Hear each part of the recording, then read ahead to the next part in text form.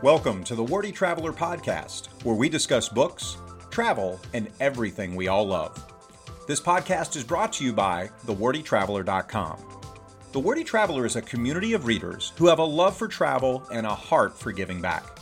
To learn more about this seasonal book club that has been featured in Town & Country, Oprah, Condé Nast Traveler, Travel & Leisure, Reader's Digest, InStyle, Forbes, and USA Today, please visit thewordytraveler.com. Join us in helping to make the world a better place, one book at a time.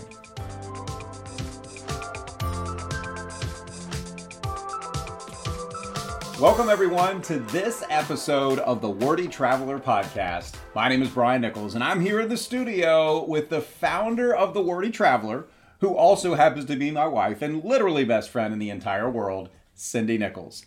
And we have a very special interview coming for you today. Cindy, you got a chance to interview a Wordy Traveler subscriber and also someone that was able to join us on our very first Wordy Traveler trip to Peru. And during that trip, DJ not only became a very close friend, but as she mentions in the interview, part of the family. But we had such a great time with DJ, and I could tell as soon as you guys began the interview, you just rekindled that friendship right away, and clearly you guys had a fantastic time during the interview and being able to talk to each other. I had a wonderful time. Thank you, DJ, for being part of the podcast and for coming on the Wordy Traveler trip. That trip was the first time we got together in person with many of our Wordy Traveler subscribers. And you just never know, meeting somebody for the first time, what it's going to be like, especially when you're with someone or a group of people for a couple of weeks. But all of the attendees of the Wordy Traveler trip, DJ, Michelle, Sarah, Mike, Daniela, Leah, Enid, we had such a great time together, and we just became so close by the end of the trip. And DJ is just an incredible person. We sat together on our first flight going from Lima to Cusco, and I did keep her up, asking her a bunch of questions about herself, but she is fascinating and just such a beautiful personality. But I'm so excited we get to do this podcast today, because our last podcast was with actually one of our tour guides on that trip, Rudy, and he was talking about Peru and maybe some recent headlines in Peru. But since that podcast, Peru has opened back up to tourism, so we are so excited about that. And I was just talking to Rudy the other day, and they are so excited to welcome people back to their country. And the thing he said is, he goes, I hope nobody is scared, because Peru is beautiful and it's safe, and they are looking forward to having tours resume and tourists to come back. So if you are listening to this podcast and Peru was someplace that was on your bucket list, or maybe you already have a trip planned there, this is a great podcast to kind of go over some of the experiences you'll have and maybe give you some tips and trips of some things to do or to try. Lastly, in this podcast, we talk a little bit about some upcoming travel for both DJ and myself, and we are going to Egypt next February with Adventures by Disney, and I'd like to welcome anybody who's listening to this and says, man, I wish I could have gone on that Peru trip. We'd like to invite you to come to Egypt with us February 13th through the 22nd of 2024. As of a week ago, there were 6 rooms left, and on that trip, it's going to be not only Brian and myself, but we also are excited that we are going to have a person who's been on the Wordy Traveler podcast, and one of our authors, Michelle Schumann, will be on that trip with us. So if Egypt is a place you've wanted to see, I highly encourage you to call or contact our ferry travel godmother, Sandy, and we will have her information in the bio of this podcast and learn more about joining us in Egypt. Fantastic stuff. We are so looking forward to that. But today I am so looking forward to hearing this interview because, wow, DJ has had so many different experiences, and she's been to so many parts of the world, and she loves talking about that, and she loves talking about the cultures, and you'll tell immediately she has such a big personality and such an awesome personality. It's just a joy to get to know her, that's for sure. But even just get a chance to listen to her, we're all gonna benefit from being able to hear DJ's insights into her travels, into her thoughts, into all the different experiences that she's had. And yes, you guys definitely talk about Peru as well, which I'm so thankful that Peru is now open again, so other individuals can get to enjoy what we were able to enjoy as well. So with that being said, let's dive right in and get to your interview with DJ. Can't wait. Here it comes. Hey, Wordy Traveler community. This is Cindy, and I am so excited for this special episode of the Wordy Traveler podcast because I am interviewing one of my new great friends, DJ, and she is a Wordy Traveler subscriber, and we actually got to know each other on the recent Wordy Traveler trip to Peru. We were rafting buddies and push-up buddies and just buddies and fun all the time. So welcome, DJ, to this episode of the Wordy Traveler podcast. Hi, Cindy. Thank you so much for having me on. It was such a pleasure to meet you. Like, that was super awesome. So I'm so excited for this. I am too. It was so hard because the last week, I don't know how you felt, but when I got home, I'm like, I miss my friends. Like, no more breakfast buddies or hanging out during the day buddies. I'm like, I'm so alone. Absolutely. I was just like, oh, I want to go back to Peru. And everything was Peru this or Peru that. It's like, oh, well, in Peru, it would have been like this. So I totally feel the same. I felt the same way. So you are a Wordy Traveler subscriber and you were on the trip. But for those who didn't get to go on the trip with us, and there were many, can you just tell everybody a little bit about you? You have a fabulous background, and a little bit about you and your background, and we'll take it from there. Sure thing. So a little bit about me. I was a military brat growing up, and I am actually currently in the military as well. So I follow the family tradition, quote unquote. I was born in Colorado, raised in Germany, and then I went to high school and graduated my undergrad in Nevada. And I currently live in the great state of Florida, where I'm doing my graduate degree in healthcare administration. And when I found out about the trip for Peru, I was where was I at? I was in South Korea, actually. I was serving over there, and I spent 4 years in South Korea. And Sandy was the one who reached out to me, told me about the trip. At first, I didn't know if I was going to go because, one, I was stuck over there, and then two, with just my timeline with the military and a move, I didn't know it was going to be feasible. But God showed up and made great things and miracles happen, and I was able to go on the trip. And then so I signed up for it, paid for it, and then I had a passport issue. I didn't get my passport until 2 weeks right before the trip. So another great show up moment. And then I was at a summer camp for our ROTC for 2 months prior to. So I had like very little prep time for the trip, really like packing or just getting my mind right. But it was one of the greatest trips I've ever been on in my life. I was so thankful to be there and to meet amazing family members now. I don't even consider you guys friends. You guys are just straight family. And yeah, I can't wait to go back one day.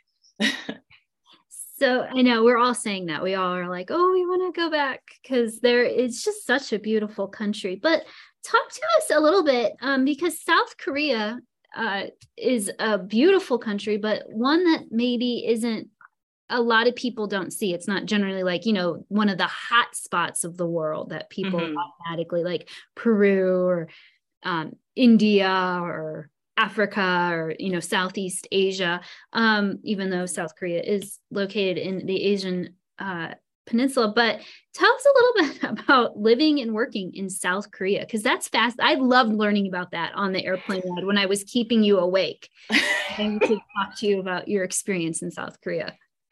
So first of all, thank you for keeping me awake after I did take my little nap. Much appreciated. South Korea, in a nutshell, is a culture shock. And when I say that, is because they are so different from what American culture is. So for one, they respect their elders much more than we do.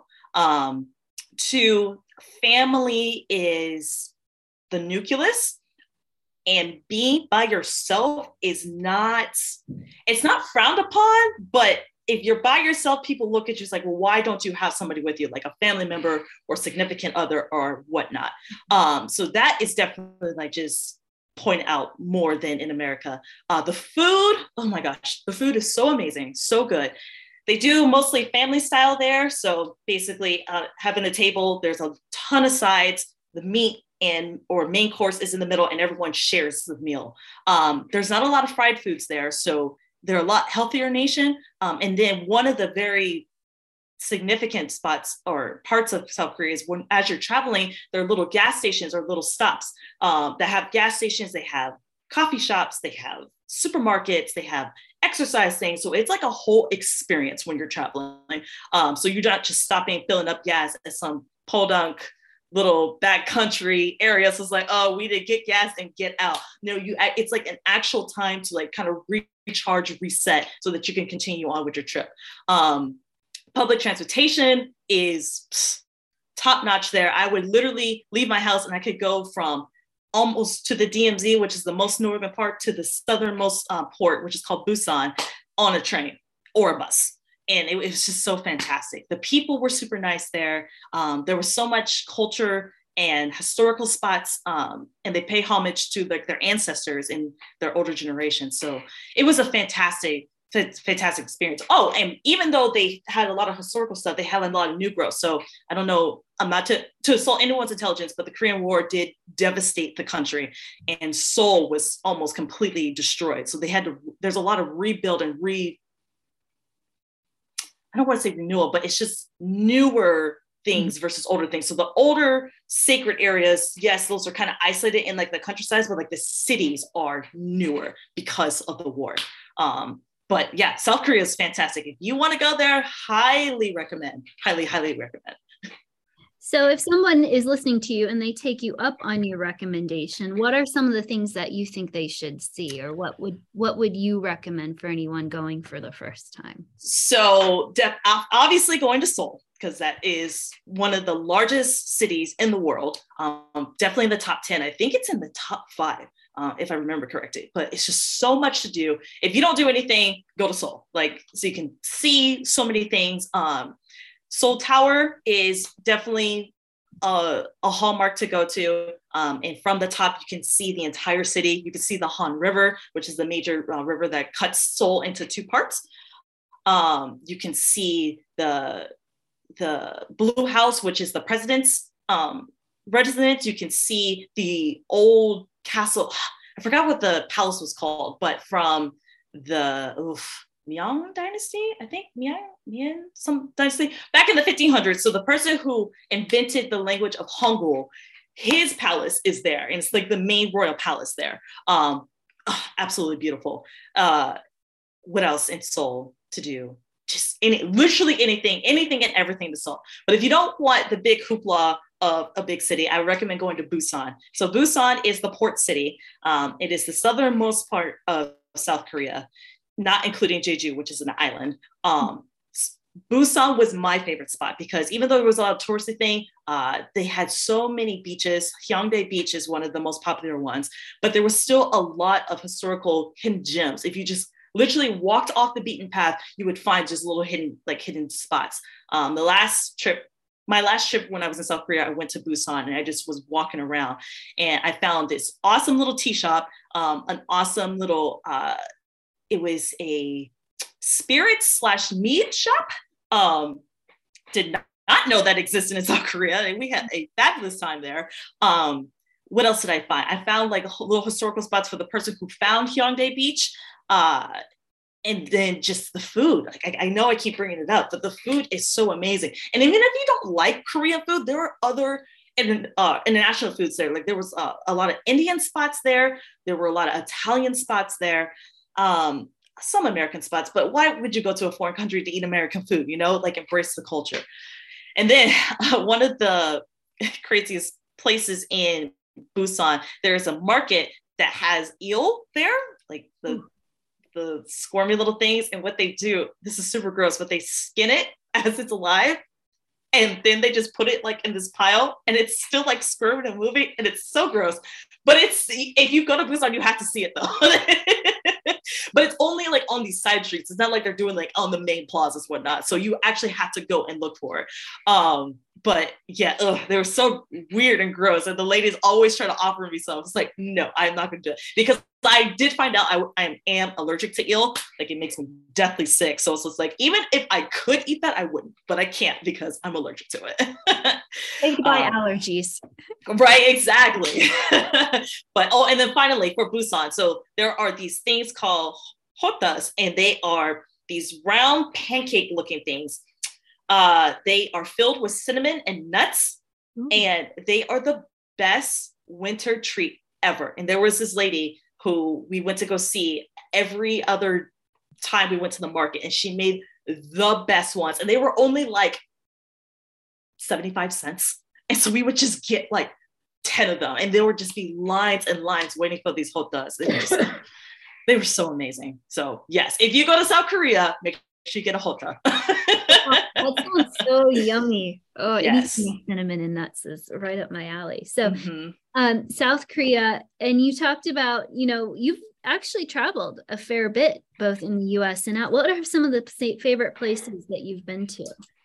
So I went to Okinawa, Japan. I used to live in Japan when I was very small, for 2 years, I think.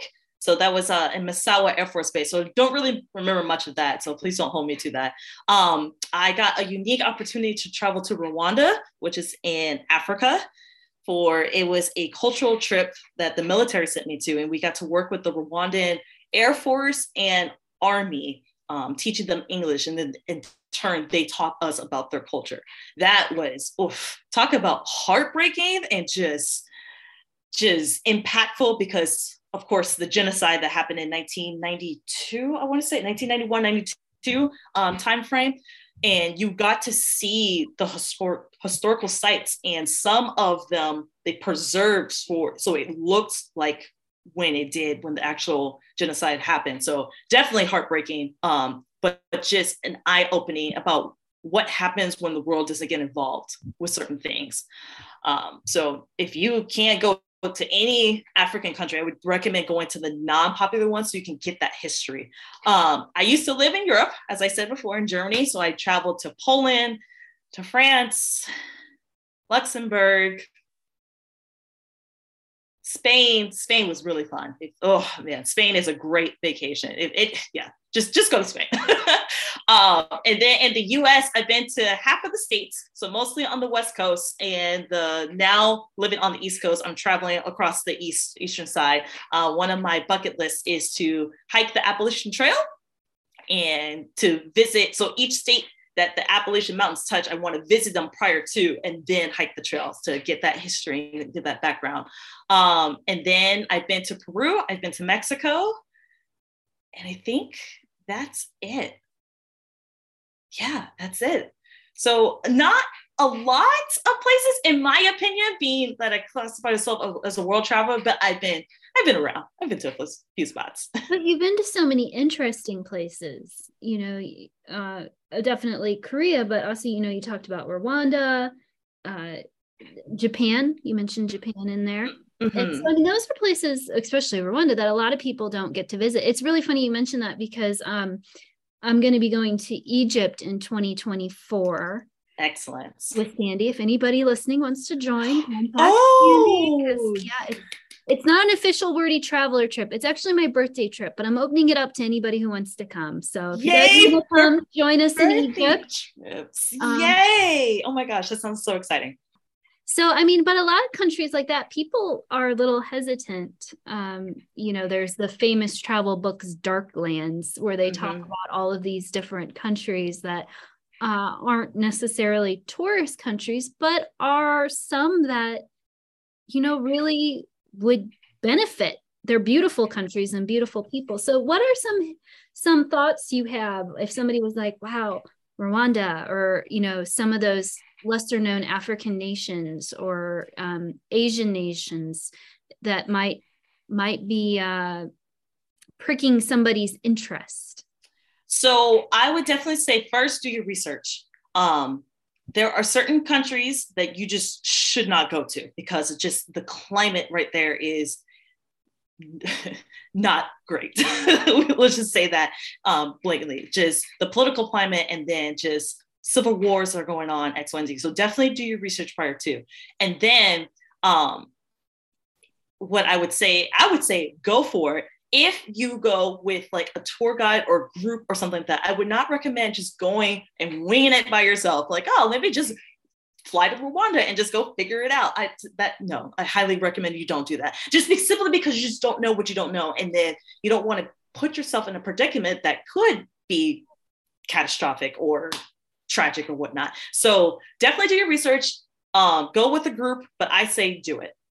Because one, our life is just so short. So it's just like, I don't want anyone to have regrets. Like, oh, I wish I could have done this, or I wish I could have done that. If you have the opportunity and the means to it, just do it, you know? But yeah, but definitely understand. But the last thing I would say is understand the risk that you're taking, right? So even though you do your research, and even though you're going with a group, just know that sometimes bad things do happen because you just never know. And then going in like non-peak times, because that's where incidents typically happen, is during peak times, like during like the summer months, or in Africa, or certain parts in Africa in the dry season time, and like not during like around big holidays or whatnot, that you can become a target and whatnot. So go like non-peak times, go during the rainy season when people don't want to be there.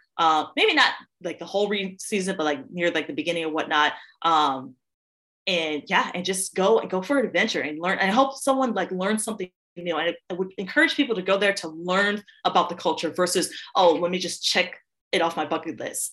So one thing, I know we'll talk about this later, that for Peru is everywhere we went, there was always a history lesson. It's like, and then the why is this important? So understanding that when you're going to a new country, and enjoy the food, because that's what makes a country, is its cuisine. So, DJ, not everybody on our trip had weight gain goals, but there were a couple of us smaller people that wouldn't have minded putting on a couple pounds, even though mine failed. But there was actually banter about how much weight. I think DJ said 10 pounds. 5 pounds. 5 pounds. Yeah, 5 pounds. Yeah, it was hard to do because we were so active. But you were burning it off so fast during the day. It was hard to, most people lost weight on our trip. But I love how you talk about doing your research. And this is one thing that I think even my husband and I, you know, now that we've traveled more and we have more experiences, is tour groups aren't always a bad thing. Going with a tour, and especially I mentioned our upcoming trip to Egypt, but even Peru. You know, we've had friends who go to Peru and their experience was entirely different than our experience, and they went by themselves and just, you know, interneted it, and you know, and there are times to do that. When we were in Germany, that's how we did it. We were on our own. We just, because my husband knows German and we felt comfortable. But there are some places in the world where, and some trips where it really is beneficial to have that kind of not only support, but to also have the experience that creates a different trip. So let's talk about that with Peru, because we did go with a group, obviously the Wordy Traveler group with Adventures by Disney. But going into the trip, what were some of the things that, what were some of your expectations or things you were looking forward to? Oh, so looking forward. So I'll start with looking forward to first, and then jump to the expectations. So of course, looking forward to Machu Picchu, and then of course llamas. So for listeners, I am obsessed with llamas. They are my favorite animal of all time, and I almost cried when I saw them. And they're just amazing creatures, and just I just love them. So I was looking, those were the two things I was looking for. And then the whitewater rafting. Those were the three things I was looking forward to. Expectations. So I was expecting it to be more of a, hey, here is a place and this is why it's important. Here are some facts. Okay, explore, take pictures, and then move forward. And then we eat, we try to bond with whoever's in our group, maybe not, you know, just depending on who was there, and then we go home. But what happened was the complete opposite of that. It was, this is our home. from our tour guides, from Rudy and Harvey. This is like their backyard. This is why it's important to them. This is the history. This is our take on it. This is why it's important. Here are some questions that make you think about the impact and how can it impact you. Here are all the photos, the videos, Rudy, the professional amateur photographer, all the great food, the great conversations, and then the bonding. Like, it wasn't that we were forced to bond, but we like had no choice to bond because we were just all so connected while we were there. And I was not expecting that. I was just expecting, it's like, okay, I'm gonna do this trip. Yeah, I'm gonna put on a fake face. Well, not fake face, but just like the face, like, okay, I'm the pleasantries, you know, X, Y, and Z. But no, like I said, you guys, I consider you guys my family now, because it was just amazing just how close we got. You know, when we left, it was like, I know I'm embarrassed to say this, I did cry because I was just like, I don't want to leave these great people. It's just like this great experience. And I think because we had the tour guides, they made it great and they made it personal for us because it was personal to them. I mean, how many times did Rudy and Harvey say that this is our hometown? Like, this is, when I was young, I did this, or when I was young, this was here, X, Y, and Z, you know, it was just incredible. And to the point that you made earlier about tours being not a bad thing, it's 100% true, because you don't know what you don't know when you're going to a new spot, right? And so now that we've been to Peru, I would be okay going by myself and then just doing certain things, but I would never do that prior to this trip. And then with you and your husband going to Germany, since he spoke German, you guys can figure it out, you know, like it's, you guys understand and know the language. And if you have questions, you can ask the locals and not look like those crazy Americans, you know, always messing things up in X, Y, and Z, you know. But if you don't have those experiences, like through a tour guide, I don't think people can fully embrace and not understand, but fully embrace the experience without it. I mean, I'm sure you could, but it's just, it would not have been the same without our tour guides for this trip. 1,000%. I agree. There were so many sites that when I looked at the original itinerary, I'm like, okay, we can cut that off. We can cut that off. Like, let's just do Machu Picchu. Like, frankly, that's why we're all going. Let's just spend 5 days there. Why are we doing all of this other stuff? Mm-hmm. But you know, I would have probably, number one, if I went on my own, never had seen those other things because I would have done just what I thought I wanted to do. Mm-hmm. But number two, I wouldn't have had an understanding of the country and the culture.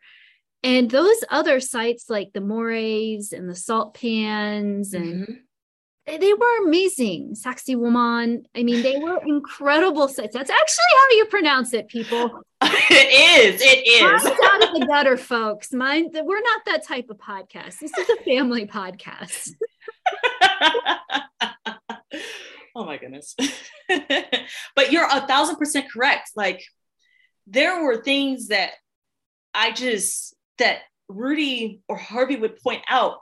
And it's just like, as just someone, if I would have been doing this by myself, I would never have even turned my head to look at X, Y, and Z or seen that significance. Just like, for example, when we went and did the music thing with the flutes, you know, and that history and understanding just like the background of the music maker and whatnot. But then we were outside and just seeing like just little tidbit. I want to say like Easter eggs, but they're like, we've never been there before, so not really Easter eggs, but you know, like it's just like hidden Mickeys. That's a good term. Like, we saw like many hidden Mickeys. It's just like the beauty of Cusco. It's just like, man, we never would have noticed that if we didn't have the tour guides. And then another example is like when we left Giovanni, our beloved bus driver, when they were having that St.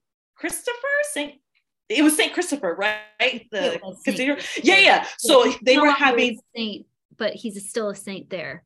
Right. So they were having that ceremony, and we got to walk down the street, you know, and we got to see it live and see the people coming together and celebrating their history and their religion and their beliefs, you know, like you could have happened upon that as a tourist without a tour guide, but there's like, what is happening? Why are these people here? X, Y, and Z. But they gave us like the whole background. And then as we were just going down that monstrosity of a hill, oh my goodness, that hill was awful.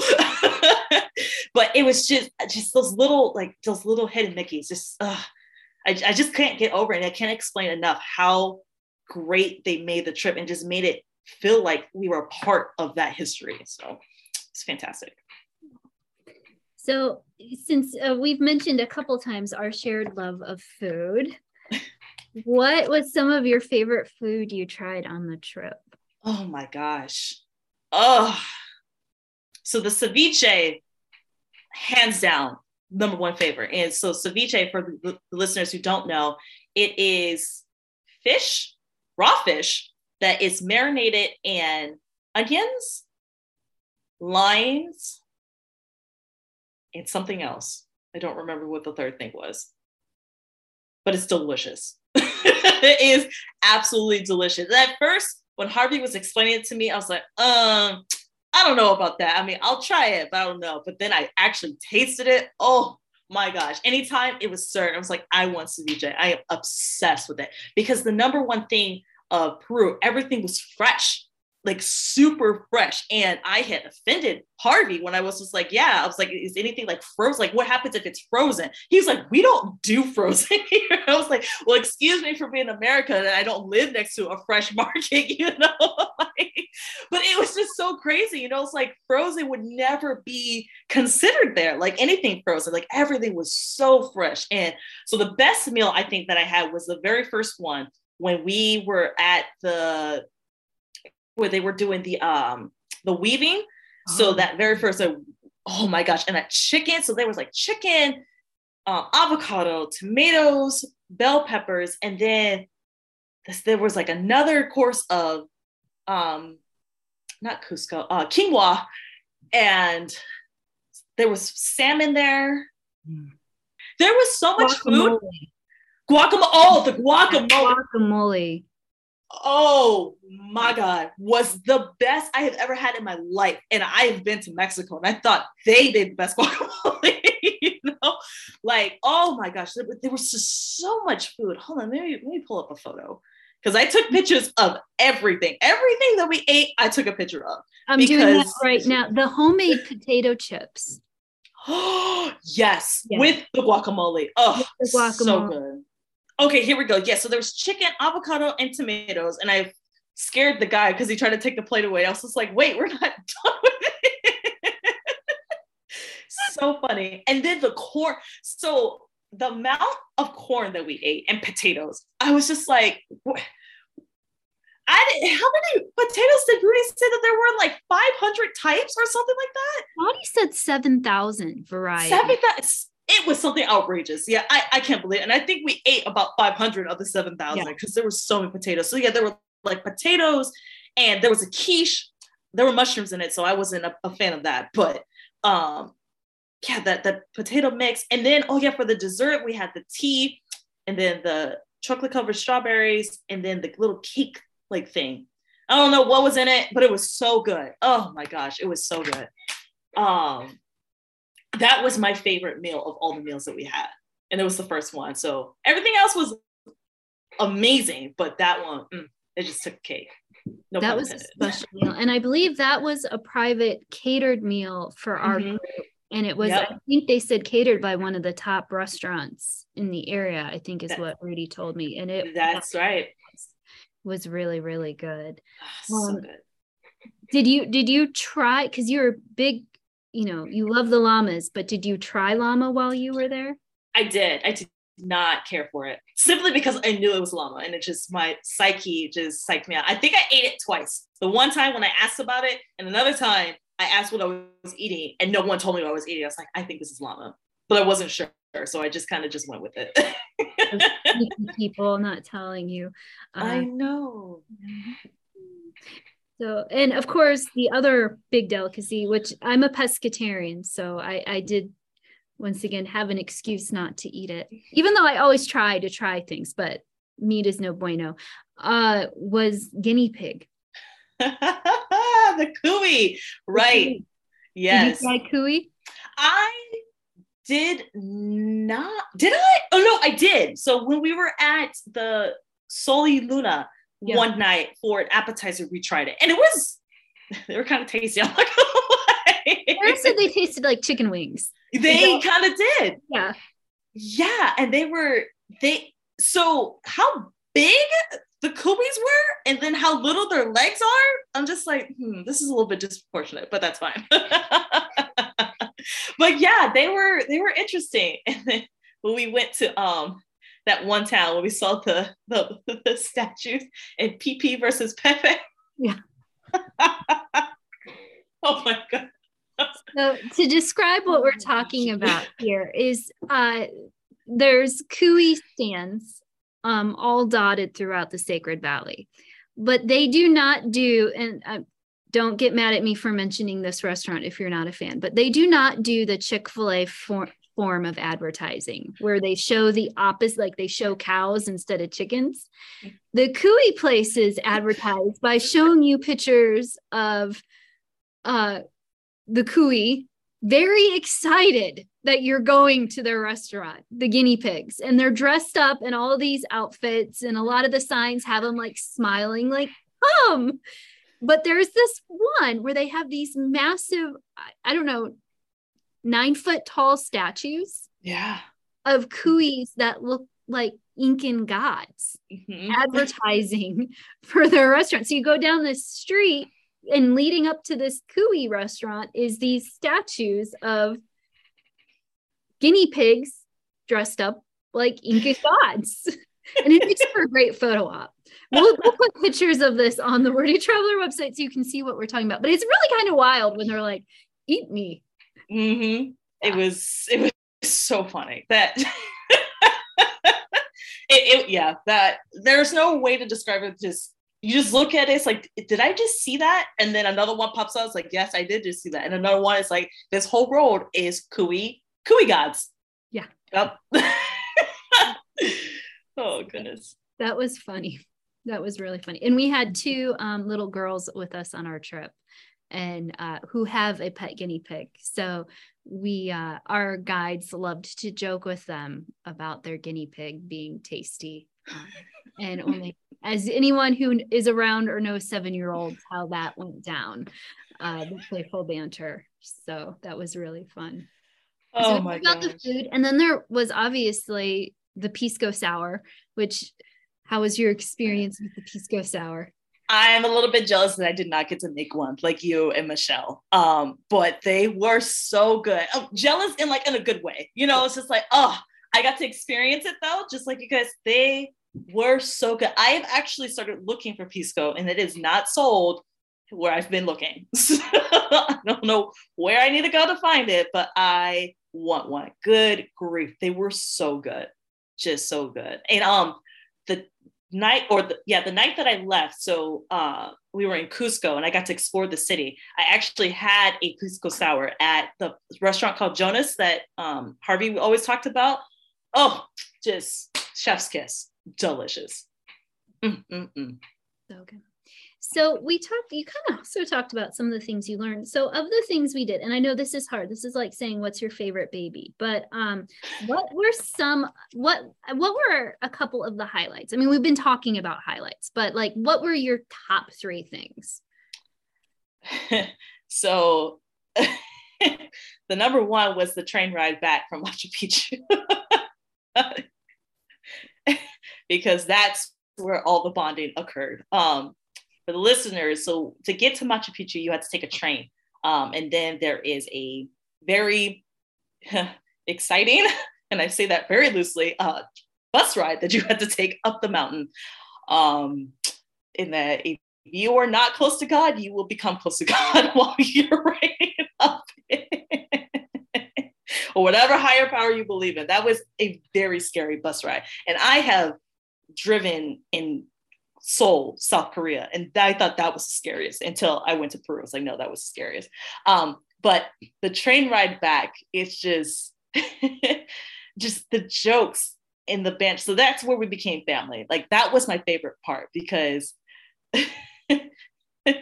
just the jokes and the good times. And then we were reminiscing about how beautiful Machu Picchu was. And then there was a show on the train. And we did not know the show was occurring because the speaker's going and it's in Spanish at first, and then it's in English, and it's like talking about history. You're like, okay, blah, blah, blah, we're tired. So I had my eyes closed. And then all of a sudden I open my eyes and there is a devil woman in my face. And when I said I actually screamed, like I legitimately screamed, like she scared me. And it was funny because if I would have had my eyes open, I would have seen her coming, but no, because I had my eyes closed, I did not. And Mike, Sarah's husband, had his back to her. So that's why he was scared, because he had no idea. But everyone was just cracking up because I was scared. It's like, Deej, why didn't you see her coming? It's like, because I had my eyes closed. Oh my gosh. We'll never forget that. That was the highlight. And then my second favorite was Machu Picchu, because I am a person who loves to be in nature. And more specifically, I love mountains. And the serenity, the peacefulness, the beauty, the majesticness, just I can't believe I'm here feeling of being in Machu Picchu, in the cloud forest, in this ancient, historical, sacred place. Just, Sydney, I can't even express into words like how incredible that felt. I could have just sat at the beginning and looked at the mountains the whole time. Like I really could have.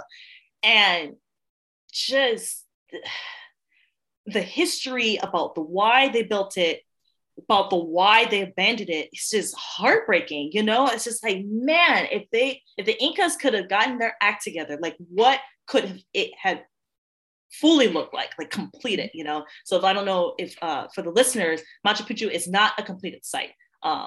And there is a pile of just rocks just randomly there. And you can see that that's where they left off. And also because it was abandoned for hundreds of years, like a lot of the vegetation overtook it. So some of the structures were not as sound as it could have been, but the fact that over hundreds of years, the forest took over. And then in 1911, that's when it was founded, but it's still as beautiful as it is today. That says something. And then the most incredible part, in my opinion, was the history about where the P symbol comes from. So if you look at different logos for Peru, the P looks like a spiral. And the reason it's because at Machu Picchu, there is a mountain in the center of it, and then two branches that kind of surround it in a spiral shape. So if you lifted the mountains up and looked at it from a bird's eye view, it'd be in a spiral. And that's where the P comes from. And so Ernesto was telling us about that. He was an additional guide that we had for 2 days. When he said that, I couldn't stop imagining just the formation of how the earth came to be, and the Urubamba River to the left of it. So would have been, I think, the east side. I don't know. Don't ask me about cardinal directions, but if you're standing on Machu Picchu, it's to the left. Just imagining how the earth was shaped for this perfect location. Just cannot get over it. And I look at photos and I just take myself back and just those feelings all over again. That's the main reason why I want to hike the Inca Trail, is to see that coming over. So there were multiple trails. So this is for the listeners, the multiple trails that got you to Machu Picchu, but there was only one royal trail. And the royal trail comes over the mountains and then you descend upon it. Other trails, you come from other mountains, you have to go down said mountains to go hike back up another mountain. But the Inca Trail, the Royal Inca Trail, was the only one that you crested a mountain and then you descended upon Machu Picchu. So that's and I want to see that. Because I think I might cry if I see that in person, and just a 4-day hike over grueling terrain, in high altitude. It's going to be not easy, but I think it would be so worth it. So yeah, so that definitely was, besides the train ride, that was my highlight. And then seeing the llamas, they are so funny. So llamas are kind of like dogs in the way that they have personalities. So there were some llamas that would not leave you alone. They were all up in your face, as long as you had food. If you didn't have food, they didn't want anything to do with you. But if you had food, they were all up in your face. Then there were some that were kind of shy, but if you like eased your way to them, they would open up. Then there were like 5 of them that would turn their backs on you. Like they wanted nothing to do with you. And I'm just like, I'm here to see you. And you're going to treat me like that? Okay, that's cool. So just seeing the different types of personalities in llamas, I guess I should have expected that, but that was like a nice surprise. It's like, oh, they're like any other creature and they have their own personalities. They're super unique. So seeing them definitely was super awesome. So yeah, I think those would be my highlight. Oh no, and the final highlight was my last day, or the last day when everyone was leaving, I got to explore Cusco and just walking around and just seeing the historical sites. I went to 2 museums and learned more about the history, and just heartbreaking stuff again, like what the Spaniards did later on in the name of religion. I put in air quotes because it was just barbaric what they did to the Inca people in the Peruvian natives. And just, yeah, that was heartbreaking, but also just seeing the beauty that still stands, that you can definitely see the Spanish influence, but you can also tell like this is truly Inca. So those would be the highlights definitely for the trip. Cusco is an amazing city, and Machu Picchu is beautiful. And most people, I don't think, realize that Machu Picchu is actually in a valley. It's actually lower than Cusco because you go down into it. And you just see it in the mountains, so you think it's above you, but actually when we were there, it was the lowest elevation we were at, I think, the entire trip. Yeah, minus Lima. Yeah. So, so it's a very kind of interesting, you kind of have to switch your mindset of the way you've imagined it to be. So moving forward, what are some of the places that are on your bucket list? Oh, so of course, having the travel bug, when I got back home, I did a lot of research, like where do I want to go next, right? Growing up in Europe, I obviously want to go back to places I didn't go to. I would love to do a Disney tour to Spain, to Barcelona. So we went to, when I was a child, we went to Barcelona, but that was just because my brother was born actually in Madrid, Spain. So that was super cool to see like the hospital he was born at and X, Y, and Z. And then just seeing Spain. But that's one of those things that we just went and we're winging it because my dad had lived there 10 years prior to. So it's like, oh, I know certain areas, but I want to see like the culture, like the stuff that like if you're just winging on yourself, you don't get to see. So I would love to see that. I would love to go to Scandinavia to see either Finland, Norway, or Sweden, one of the 3, if not all 3. Why not? To see the Northern Lights, just to see, because Scandinavia isn't really talked about except for like Vikings. Like that's all I really know about Scandinavia. So I was like, why not? Just figure it out. Definitely not during the winter time because no one has time for all that cold. But definitely want to see that. I would love to go to Australia. I unfortunately never made it over there when I was in Korea. It just never worked out. So hands down, going to Australia and just seeing that. And then what was the last? Oh, Vietnam is one of the last, because one, of course, food is the center of my heart. I love Vietnamese food. And so I want to see it being made by the old grandma who's been there her entire life, saw the Vietnam War, has been doing this for generations, can't see out one eye. Like I want her making my food and to see how the war impacted their lives as well. Because that's a war that we don't talk about a lot. And I actually took a history class about it. And so there are certain things that I learned there that I would like to see that like live. I was like, okay, so this battle happened here, or this decision happened here. Like what I want to see, like what that impact had for that country. So yeah, those are on my top lists. Well, thank you so much for taking time out of your day to be on the podcast. And selfishly, it was great to see you again and to talk to you.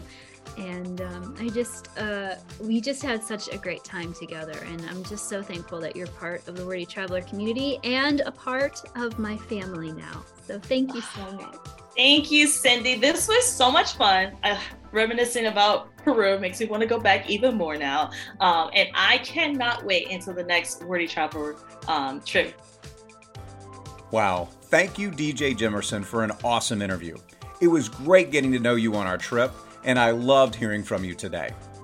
I'm excited about our next episode as we welcome author Michelle Schumann back to the Wordy Traveler podcast for a second time. We'll discuss her recent travels to Croatia, Slovenia, and Bosnia-Herzegovina, and much more. So please subscribe to the Wordy Traveler podcast on your favorite platform. Each and every episode, we discuss books, travel, and everything we all love. To learn more about the Wordy Traveler, please visit thewordytraveler.com and consider joining a community of readers who have a love for travel and a heart for giving back. We invite you to join us in helping to make the world a better place, one book at a time. We look forward to being with you again soon on our next episode of the Wordy Traveler podcast.